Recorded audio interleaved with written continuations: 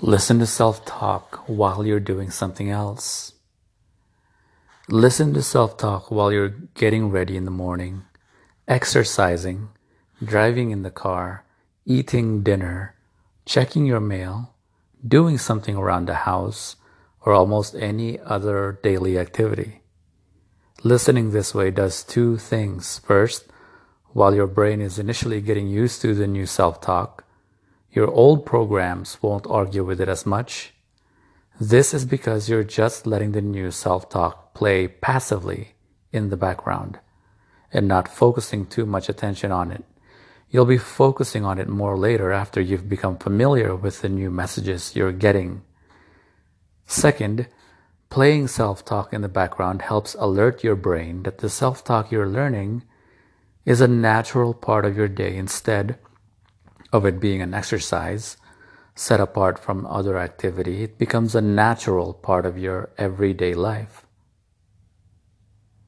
Number 3, listen first thing in the morning, anytime during the day, and just before you go to sleep at night. You can listen to self-talk anytime, but listening first thing in the morning is a great way to start the day. A 10-minute argument in the morning can dump enough toxic levels of chemicals into your system that it takes the next 8 hours of you just getting back to normal. Imagine hearing instead 15 or 20 minutes of the right kind of positive self-talk at the beginning of each day. Start the day by listening. It will start your day off on the right track. Your attitude will reflect the self-talk you're listening to, and you'll feel the positive effects throughout the day. During the day, people listen while they're driving in the car, at work, often with earbuds, working around their homes, while they're eating, or almost any time at all. One of the best times to listen is while you're doing any kind of exercise, like while you're walking or running. Healthy body, healthy mind. For many people, hearing the positive self-talk also makes their workouts seem easier and go faster. Also, listen to self-talk just before an important meeting or anytime you have to be extremely alert and on top of your game. While it continues to work at wiring the positive new programs into your brain, self-talk also fine-tunes your brain to deal with the moment in a better way. At night, just before you go to sleep, is another good time to listen. If you listen to the right program of self-talk at that time, you'll be more relaxed. Your mind will be calmed by the self-talk, and your brain will continue to work on its new programs while you sleep. Number 4, focus.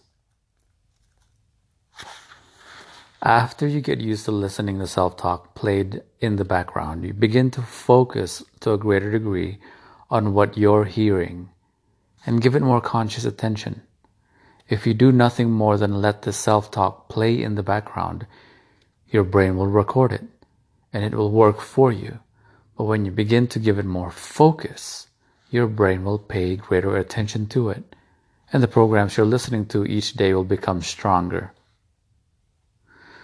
To stream specially recorded self-talk programs to your phone, tablet, or listening device, visit the Self-Talk Institute's membership site at www.selftalkplus.com. Chapter 20, Neuroplasticity with an Attitude.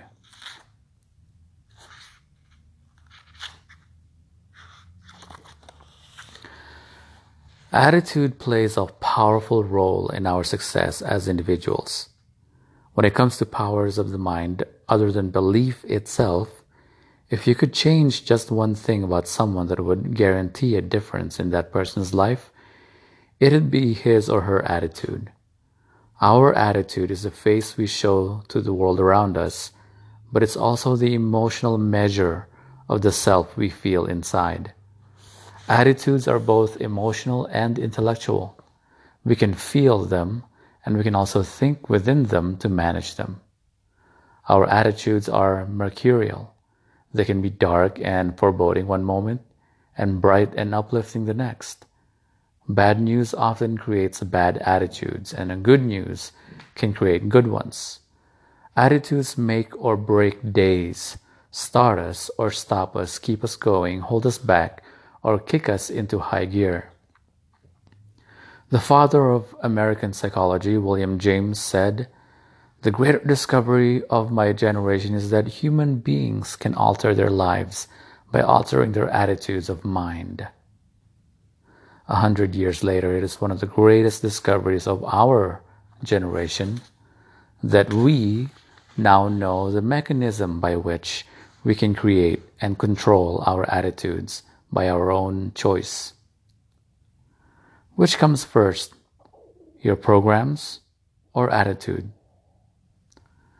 This brings us back to the neural activity feedback loop we discussed earlier. Your attitude changes the wiring in your brain.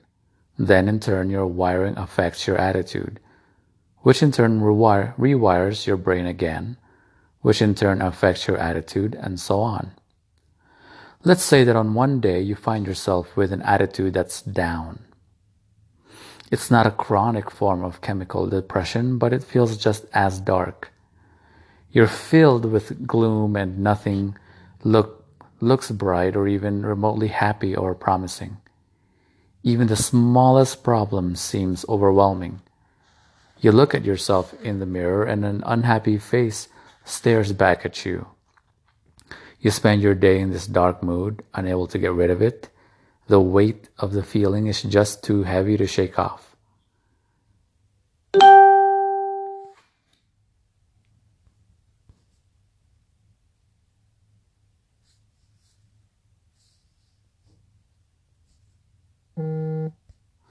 But then, while you're in the depths of this mood, the telephone rings. You answer it. And on the other end of the unexpected call is the most important person in your life with the best news you could ever have hoped for.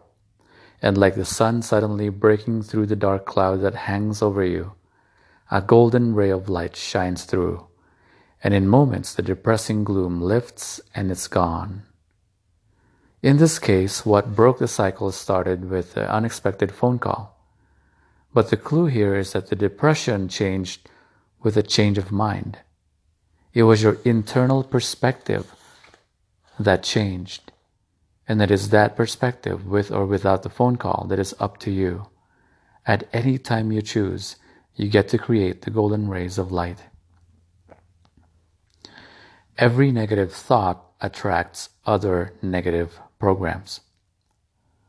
What precipitated the gloom in the first place was a gathering of old negative programs, brought together by bad news or something going wrong that day.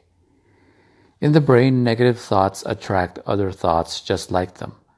This is called association, and is a neurological linking of similar circuits or programs.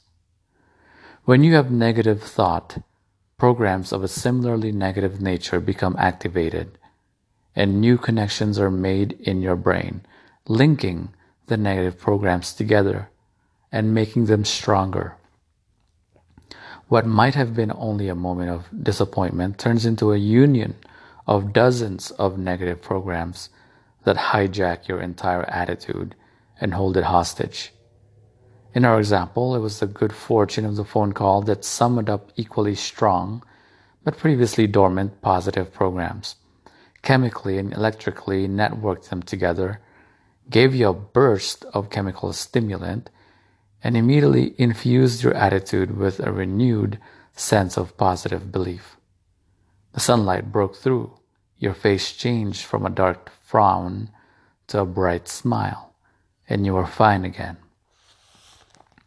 The question is, what do we do if there is no phone call? The answer is, we make the call ourselves. At any time in the cycle, you can step in and change the cycle by choice of will.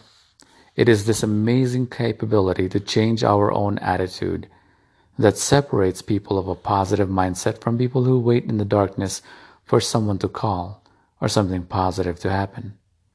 The expression "use it or lose it" is also appropriate when referring to creating the neural pathways that create good attitudes. It is a person who continuously upgrades his or her programs from negative to positive that has the best chance of having fewer dark moments and the quickest turnaround back to a brighter day.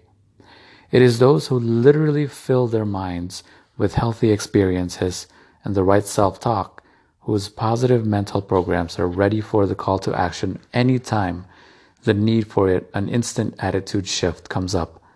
The more you use these positive neural pathways, the less chance you'll have of losing them. In fact, the stronger they'll become. Who then is in control of your attitudes? Your attitudes are entirely up to you.